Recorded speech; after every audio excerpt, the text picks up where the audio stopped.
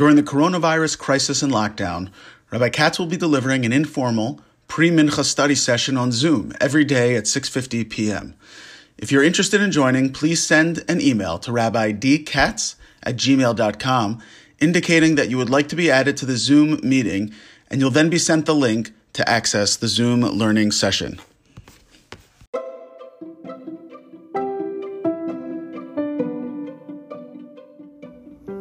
Welcome to Jewish History with Rabbi David Katz, connecting the human side to Jewish history.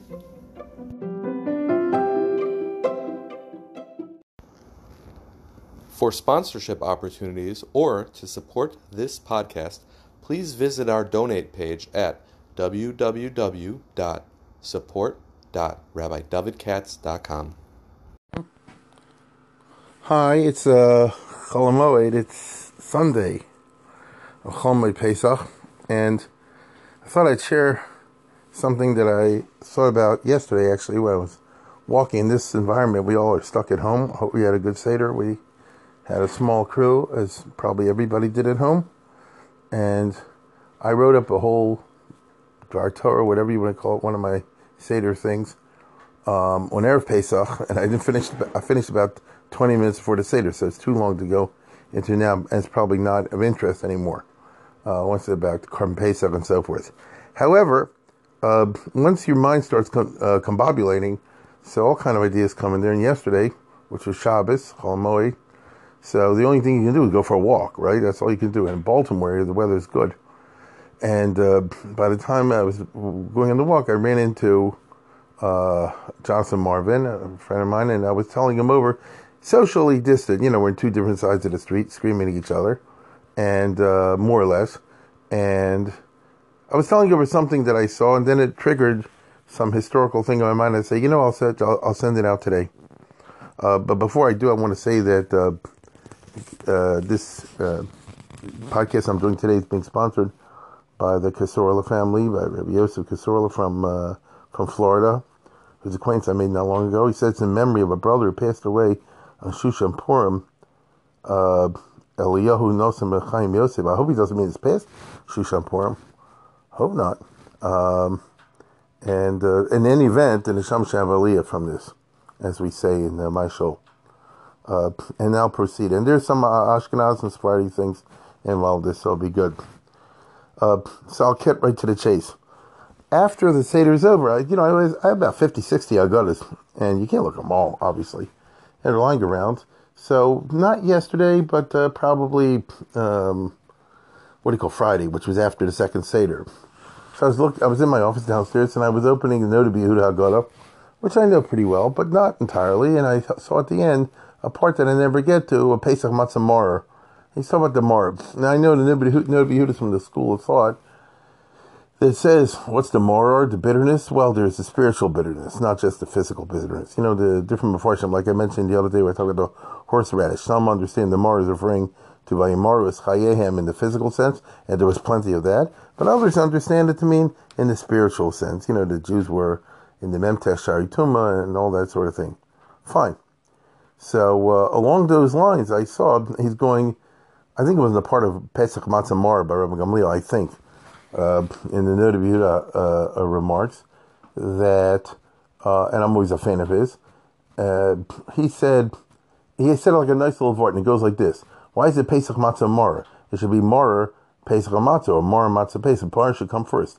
In other words, if you go by the chronology of it, first came the embitterment, and then came the liberation, physically, there came the passing over of the angel of death, and then came the eating of the matzah, or something like that. But in any event, it's for sure that the Maror comes first. So why is Rabbi Gamliel say you have to say Pesach Matzah Maror, and that's how we say it at the Seder?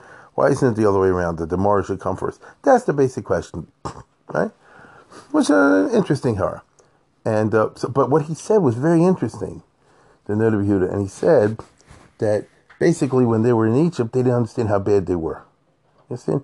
One of the problems of being in assimilationism, or I'm paraphrasing, of course, one problem of being a big sinner, let's put it that way, is you don't realize you're doing anything bad. It's only after the Geula came that they looked back and they said, oh, how could we have acted this way? I'm saying, which I thought was a great thought. The Marirus comes after the period of being like that is over. Once you're liberated mentally, once you're liberated, in terms of intellectually, and you look back the way you used to be, then you look back with bitterness. And so there's Pesach and there's Matzah, and then after that came the Maror, came the bitter feelings of how they had acted for so and so long, because they worship idols in Egypt and all the other things. They're connected with the notion of the Memtesh Shari Tumah. Okay, so that's a very interesting part, right? And truth of the matter is, I was thinking to myself, that sounds like a 20th century type thing, not an 18th century type ha'ara. It's the kind of thing you might find in a Haggadah from, say, Moshe Feinstein or whatever. That's what I would have expected, an American sensibility. You wouldn't have thought of that. Somebody like the Noda B'Yehuda, who's the rabbi in Prague from the 1750s till his death in 1793, didn't seem to match that. And that just led me, from a historical perspective, thinking, like, where did he come up with a word like that? And as I was thinking, especially when I was walking, so the following came to me, and I don't know, it's just a guess, but it's a very interesting guess, because it so happens that the Noda B'Yehuda is connected with a lot of people. When I was in graduate school, I did my work on him, and one of them is an interesting, controversial guy named Baruch Yetelis. You probably never heard of him, 99.9% of you, and you never heard of his sefer. But one second, Baruch Yetelis came from a old Prague family. So he was living in Prague at the time of Noda B'Yehuda. It's a very interesting story. The father, his name was Yonah Yetelis. These are old Prague family. They were in Prague long before Noda B'Yehuda. They were descended from Kikyun de Yonah, very a famous sefer, sort of like in the style of Marshal, Kikyun de Yonah. And in fact, that's why his name was Yonah Yetelis. So this guy, basically, as far as I'm aware, he's the first Jew in Prague who went to college and got an MD, which is extremely unusual. Now, I could be wrong on it. He might not be the first, but he's up there with the early ones. I think his father was a pharmacist. Jews have always practiced apothecary, among other things. Every Jewish community needed its drugstore, right? Every ghetto, every kehillah had a drugstore of some sort or another. Whatever drugstore meant hundreds of years ago. Maybe it's like the first chapter of Macbeth, but nevertheless, that's what a drugstore was, apothecary. And this guy, for whatever reason, decided to become a physician. And he was from Prague. Prague was a Catholic, so he couldn't get in there. But he went to Prussia, which was Protestant. And I remember he got an MD from one of the German universities, I think the University of Halle, I believe. And then he moved back to Prague. If you can see paintings of him, and the guy looks like George Washington. He's shaved. He does not have a beard, right? So he's a modernisha. And on the other hand, and he has a wig like George Washington, And so he clearly was a modern guy. And yet, I can tell you this. He was a 100% frum guy. And he was a close associate of the Noda B'Yehuda. And they helped each other and all that. So he would be a classic example of what sometimes is called proto-maskil, or that might not even be the right term. It's the type of guy from long ago who said like this: I went to college, but I don't tell anybody else to go to college. You know what I'm saying? So you're not a maskil exactly if you do that. You say like this: I'm a weirdo, I'm a marginal figure. I went to college, it worked out for me. And he lived in Prague, and he practiced in the Jewish community. But on the other hand, he davened every day, went to a shiur, 100% frum guy. And you had this all throughout Jewish history. Every community, even the frummists, had one or two weirdos, or described themselves as weirdos, that they went to college and became doctors, because where did the Jewish communities get doctors from? So in college, you learned all kind of treif stuff at that time. They didn't talk about it. You understand? They didn't talk about it. So they're self-described marginal figures, and their self-marginalization exactly makes them not your regular maskil. On the other hand, the times we're speaking about are have to do with what shall I say? The second half of the 18th century. And this is when the Haskalah movement arose in Berlin and in Königsberg, like I mentioned the other day. In other words, both Prague in Central Europe is one place. Then 200 miles north of that, something like that, 300 miles north of that, is already Prussia and Berlin and those places. And there, the people, the Haskalah movement arose in the sense that we do not want to be a marginal movement, the opposite. We want to influence the whole tzibur, okay? we want to influence the whole tzibur. And so that's who this guy was. Now, so I just want to leave you with this picture. You have this doctor, and he lives in the Jewish community, and he looks different than everybody else. He dresses different than everybody else. He dresses European, but he's a frum guy. Now, he had kids. This is always the problem with these individuals. How do you raise your kids? How do you raise your kids? Do you give them... Now, we find nowadays in America and elsewhere, there's a lot of people I know, so do you, the father could have a PhD, maybe the mother too, and they send their kids to Lakewood, to Panovich. You understand? This is a statement. They're saying, I had a good education, but I want my kids to be from, and they don't give the kids a secular education. I suspect it's because they say like this, boy, when I was in college, I was a lot of treif stuff out there, so maybe I made it, but I don't know if my kids will make it different. I don't want to expose them to that. So this is the reverse of what we would call today Torah Mata, or term derech eretz, and it's very widespread. Agreed. There are many rabbis in very black hat yeshivas in Israel, super duper, and if you ask who their father is, you see he's a professor, he's a scientist, he's a doctor. I know a fair number of the people like that, and so do you. So it's just one of the interesting aspects of the late 20th and early 21st century. But I'm going back a long time ago, and this guy, Yonah Yetelis, he had several sons, and he raised them to be frum, okay? And not only that, but his oldest son, who was born in 1762, was Baruch, and Benedict, and gave him what we would call today a very yeshivish education.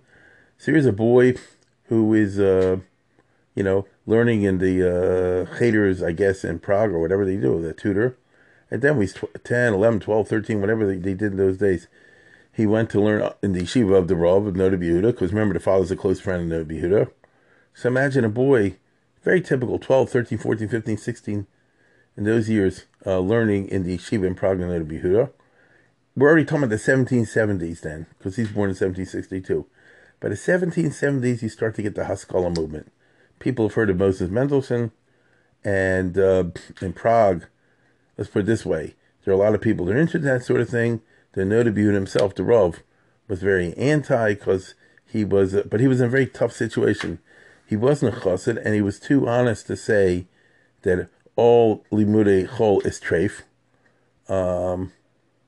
He couldn't bring himself to say that. On the other hand, he definitely didn't want anybody to go into limudei chol. So he was always a hoisted on the petard. That's a certain style. The normal ones that don't want to be too far to the right and too far to the left, but just what the Torah says, often have a hard time. And so in the 1770s, he's very stark, especially against Mendelssohn and people like that. Something must have snapped in this boy that I'm talking about, who's 16 years old, and is in yeshiva, and I don't know what happened. Nobody knows what happened, but one day he left home, he ran away from home, ran away from the yeshiva, and he walked to Berlin, and he went to become a Talmud of Moses Mendelssohn in 1778, and he was there for like 2 years, something like that. And my goodness, wow, so that's a maskilic story, isn't it? Not the first, not the last, because the maskilim generally were people that had a Torah background, then ran away and broke away from it. So that's who this guy is. If that's all it was, I wouldn't be going through this, because it's kind of boring. There are many people like that. 2 years after he was in Berlin, there's some change kicked in, and he came back home, and he was ashamed. Now, I don't know what happened. It seems that he got disillusioned with I'm guessing now. He got disillusioned with aspects of the Haskalah, even though there were other aspects that he liked about it. So, the Haskalah was a very interesting movement. And one of the parts is that you're not only Gemar, but other things too. But that doesn't have to be treif. For example, Tanakh, Dikduk. Dikduk was a big deal in those days, believe it or not. Ivrit, in and of itself, they're not treif at all. And the idea that you just don't want to do Gemar, nothing but Gemar, doesn't in and of itself have to be something treif. Although, in the case of the students of Mendelssohn, that's usually the way it turned out, because the rejection of Gemar didn't end up in a moderate, balanced orthodoxy, but usually became Nafrum. But this guy seems to be turned off by that, as best I can tell. And when he came back, he was ashamed, and he saw it, and the Noda B'Yehuda met him, and basically the Noda B'Yehuda embraced him and said, like, it's all's forgiven, and bygones be bygones. And he said, "You're Zaydim my Talmud. You've always been my Talmud." Notice he did exactly the right thing. He was Makarib him instead of Marakak him, and it worked. When I say exactly the right thing, obviously it touched a chord in him, and he jumped back into learning. Okay, jumped back into learning. And he eventually married a rich girl in Prague, and the father, and he was very good in learning, turned out. I'm talking about the Lumdis, and his father-in-law was rich enough to make the son-in-law Rosh Hashiva. He finds his own yeshiva. So he had a yeshiva. There were like 5 or 6 yeshivas, believe it or not, maybe 7, in those years in Prague, which was a Ir Mokum Torah in a big way, even though it was also a place with Haskalah, and you had Shabtai Tzvi guys, you had Frankis. It was an interesting community, to say the least.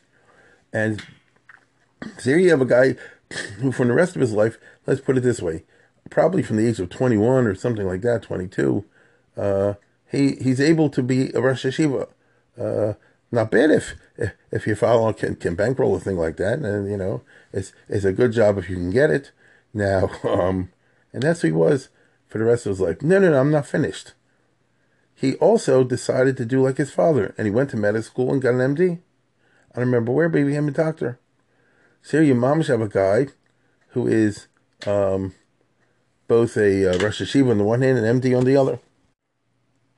Now, I never figured out exactly he did the medical stuff, but is the most unusual person I'm describing. See, Rosh Hashiva, we always have some kind of medical background. Maybe he didn't get the same education as his father, but anyway, that's what he did. So that would put you into your 20s and your 30s. By now you get to the 1790s, and by that time the Haskalah had become within certain circles, a big movement, and he himself used to contribute to the Haskalah journals, which were published in Königsberg. So it's weird. A guy's Rosh Hashiva and the one giving Pilpul Shiurim in Prague. And the other thing, he's also sending in articles to what we would call today, I don't know, the foreword or something like that, which you just don't see. And not like, somebody writing in to defend the Orthodox or something like, contributing maskilic articles. And then in 1793, the Noda B'Yehuda died. And it's very famous that he sent an obituary, a hesped, in German, and it was and now the people in the Haskalah journal on the magazine Hama'asef, oh my goodness, they hated Noda B'Yehuda because he was a big opponent of Haskalah, and they thought that this guy would send in something sort of like dissing him, and instead he sent a very famous article in German in which he said Noda B'Yehuda was one of the 36 tzaddikim, and one of the gedolim of all times. And he said, he took me in, and when I went up to Derech, he brought me back, and all that sort of thing, and oh my goodness, the Kabbalah says that the tzaddik, the neshama, is hovering around us all, even after his death. This is the antithesis of what the Haskalah is all about, and they got real angry, and they wrote a whole thing attacking his hesped. And he wrote a thing attacking them, and he said, "I'll tear your whole magazine down. You're not the Ma'asef, you're the Asafsuf." And a good time was had by all. Let's put it this way. It's one of those literary fights of the 1790s, if you're into the peculiarities of the history of Hebrew literature in the 18th century. Now, then the question was in Prague, this is just an interesting story. The question was in Prague, who should be the rabbi after Noda B'Yehuda? Well, nobody ever got the job again. Why? I'm sorry to say, big fights broke out. Who should get the job? The Noda B'Yehuda's son, who wrote the second part of Noda B'Yehuda, he edited Shmuel Landau. There were other people. There was Betzal Ransberg, the Chachams Betzal.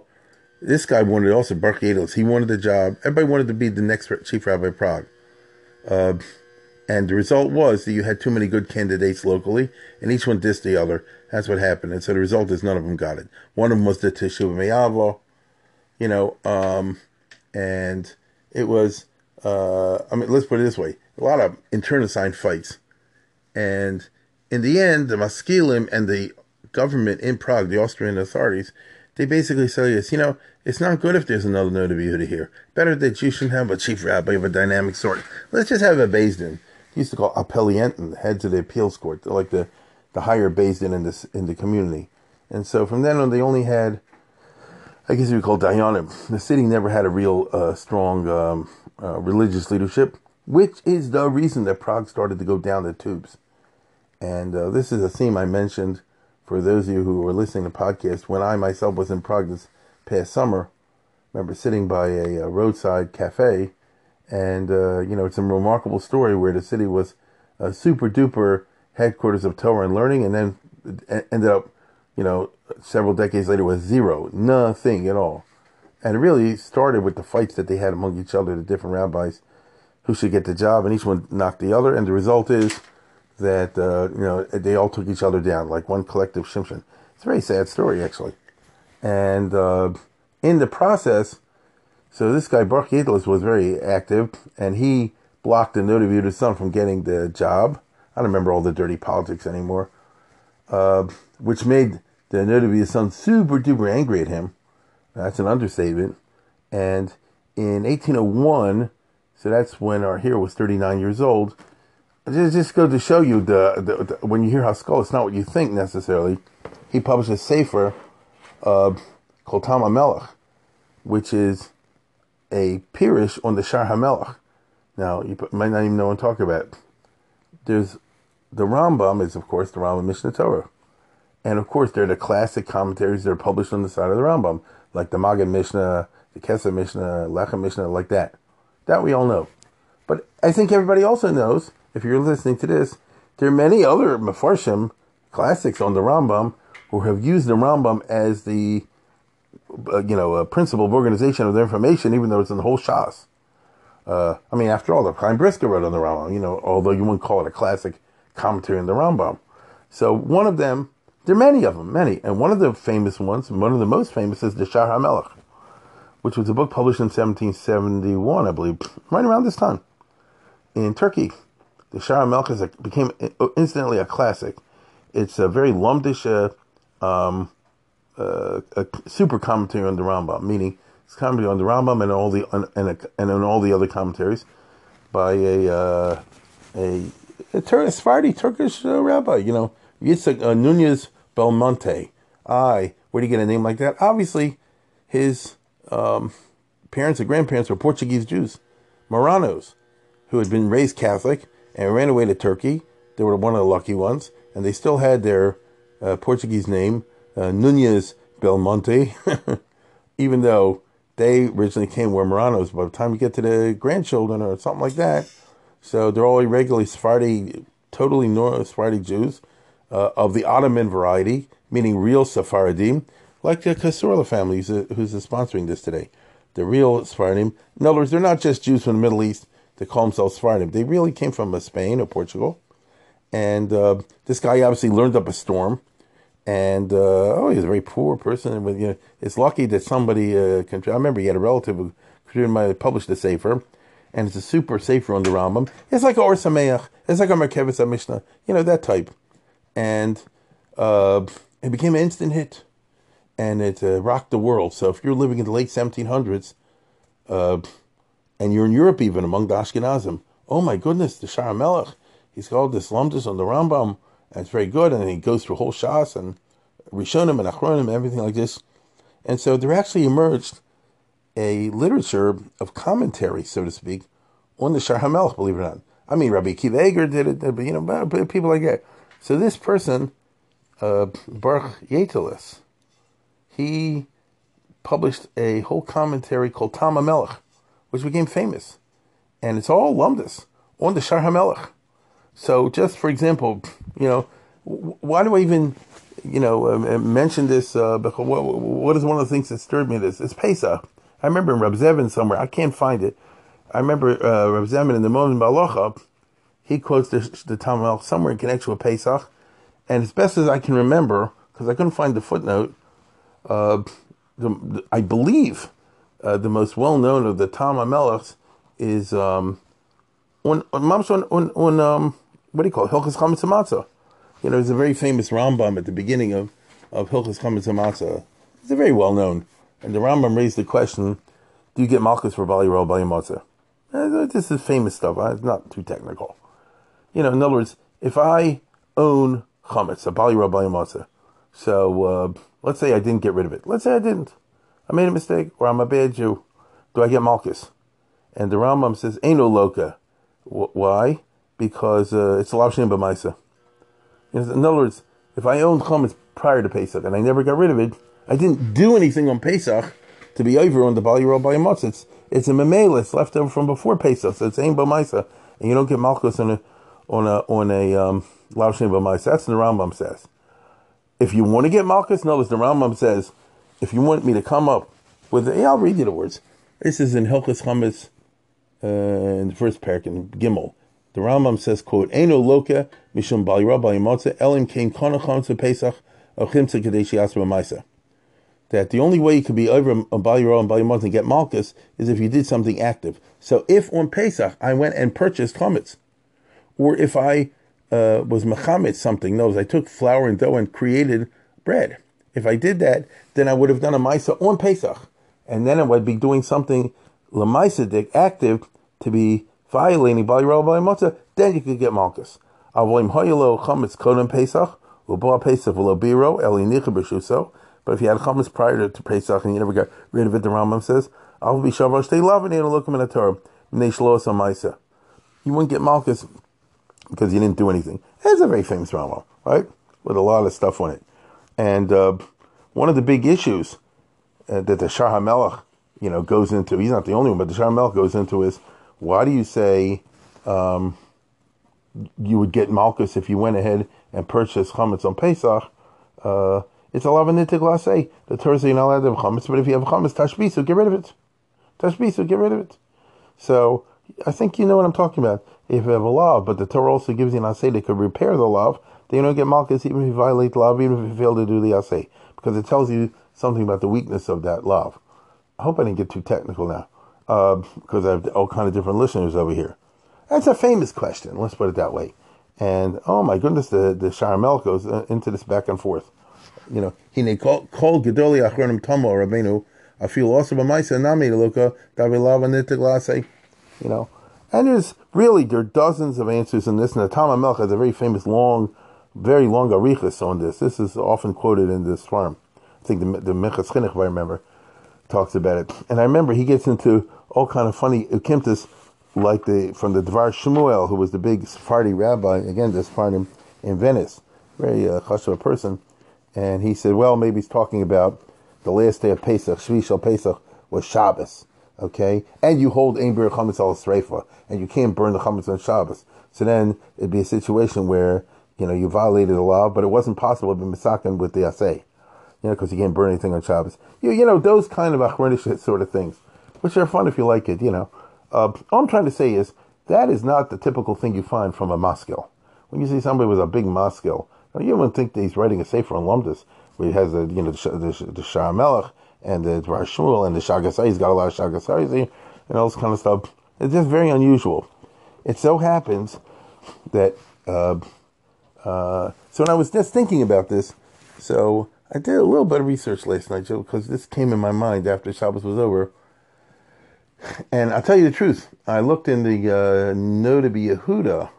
I have a nice set with all the nice ha'aras, all the rest of it, and I see that the Noda B'Yehuda's son basically wrote a sustained attack on everything the Tam HaMelech wrote in very bitter terms. He says, now you're a liar, you're a thief, whatever, any word you said, you stole from my father, or you stole from me, you went to Vienna to be malshin on my father Noda B'Yehuda. I know where he's getting all this stuff from. It's like very bitter.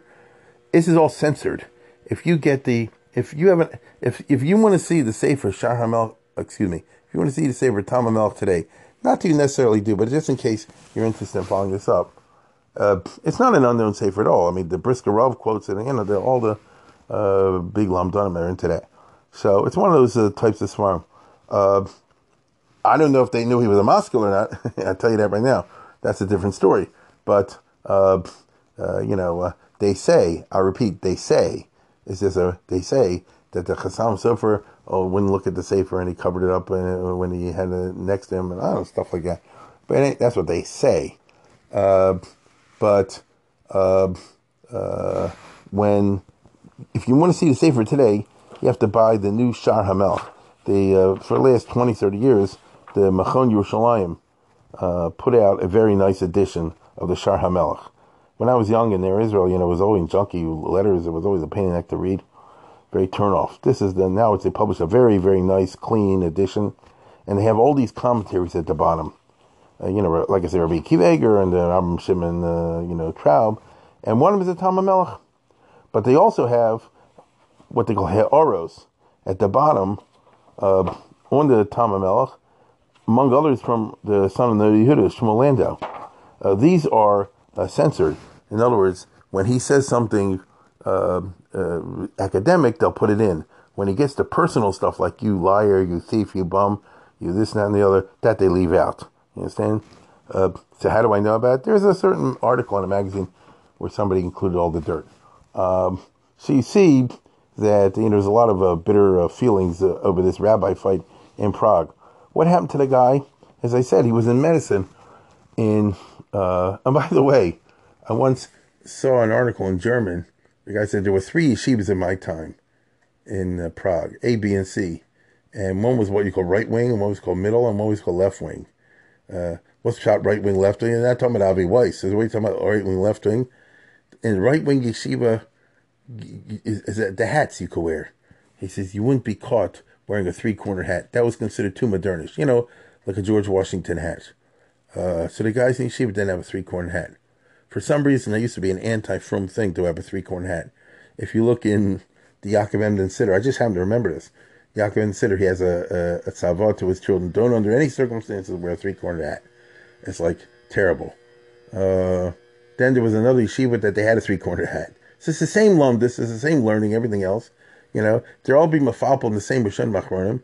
It's like real yeshivas, but a 3-corner hat. And then you had the left wing yeshiva of Baruch Yetlis, the Tam Melch. They'd have a stovepipe hat.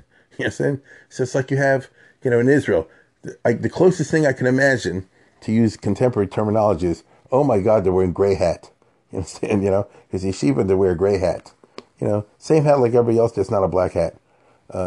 Some people really care about that, So I'm just trying to tell you it's a different time and a different era.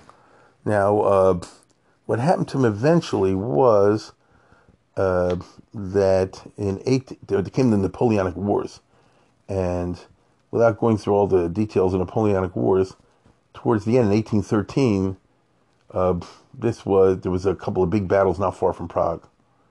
This is when the war called the War of the Sixth Coalition. You don't need to know about that. And it was Napoleon versus a coalition, as usually was the case. And they had 2 big battles in 1813, within days of each other. One's called the Battle of Dresden, and the other one's called the Battle of Kulm. And Kulm is like 50 miles from Prague, not far at all. And there was a veldt of casualties, because these were very bloody battles. The French won the first one, and the Austrians won the second one. And eventually there was a veldt of casualties, and they brought them to Prague, that was the nearest medical center, I guess, or whatever. And he got very involved in being metapel with the sick. Like this reminds us now of the coronavirus, the health officials. And he didn't observe, because it's 1813, the kind of social distancing which is necessary today. He helped set up special hospitals with tents. And he was trying to make a Kiddush Hashem. Get it? He's a Jew, and a frum Jew, and a Rashiva also. But he's very concerned about the wounded Gaisha soldiers, especially the Austrian soldiers, these Austrian citizen. Prague was part of the Austrian Empire. So that's a good idea. But he caught their illness and he died. It sounds like a corona story, right?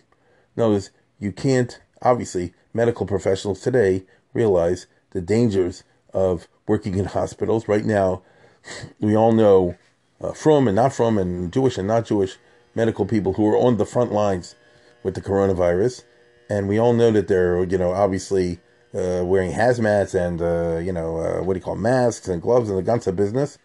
And even then, it's not pashut, right? I mean, they're risking their lives. This is why everybody's looking at them as heroes right now, because they're risking their lives. Think about that. And I myself had a shot with somebody in my show. She might be called. I know she was in the end. to be, even though she got off for Pesach, but they said, it could be emergency and all hands on deck, and they might have to pull her in for Pesach with Corona situation. There's a big shallow what to do. So I'm just saying we deal with these situations. Now, why am I mentioning all? First of all, it's interesting. So why I mention this? The guy's whole career, Baruch Yetel, his whole career, he became an Achron, in other words. But Achron of a very unusual variety because, as I said before, he was, I would say, even the leader of the Haskalah in Prague. Certainly in his time. But you don't see somebody who's a leader of Haskalah as a Rosh Hashiva. And Rosh Hashiva knows how to learn is writing Sfarim. I mean, when I say Sfarim, I mean heavy lumdus. That's very weird. Now, what is it that made him have this weird profile? He himself said, when he was young, he had a misadventure. He went 2 years off the derech, as we would say today. But when he came back, his Rebbe was 100% willing to take him as if nothing ever happened. In other words, the Noda B'Yehuda did the right thing from a psychological perspective. You understand? He said, let bygones be bygones. And I don't even think he said those words. He just said, we're picking up where you left off. As far as I'm concerned, you left the yeshiva an hour ago, you came back now.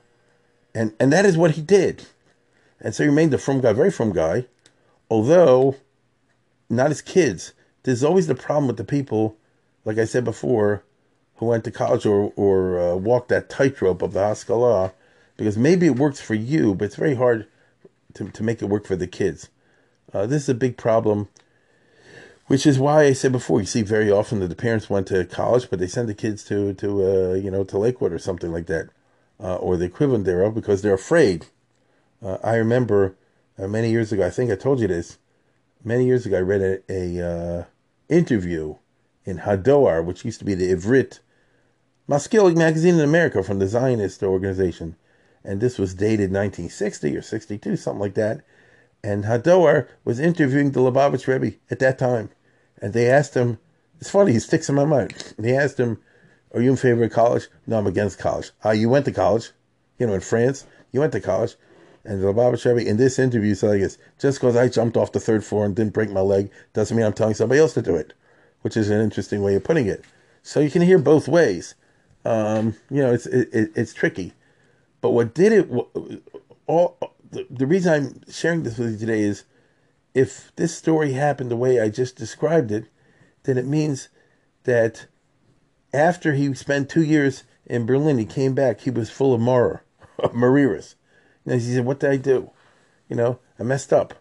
And the Noda B'Yehuda was smart enough to discern that. Instead of saying, oh, you shagets, you bum, and this and that and the other, he did the opposite. So I can only assume that Noda B'Yehuda was a very smart cookie, obviously. Besides being a Gaon, he was a very smart person.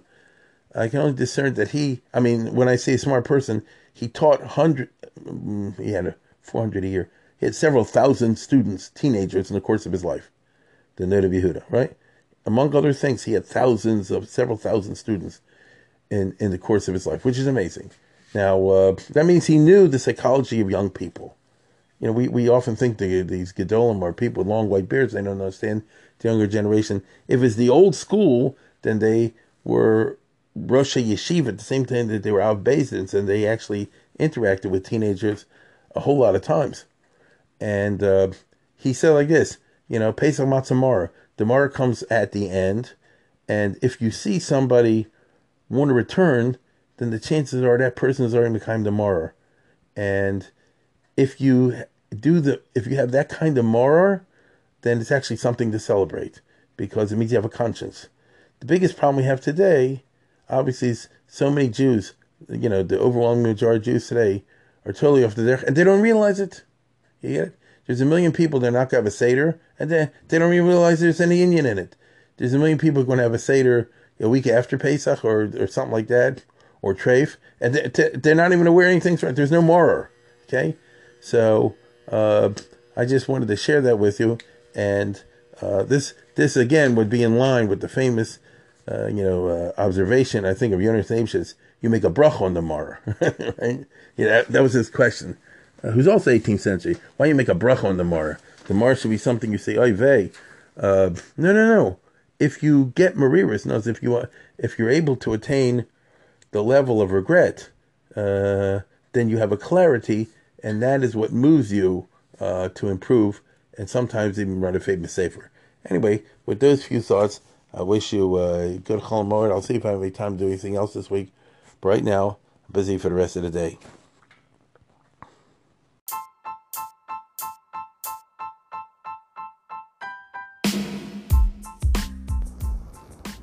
For sponsorship opportunities or to support this podcast, please visit our donate page at www.support.rabbidavidkatz.com.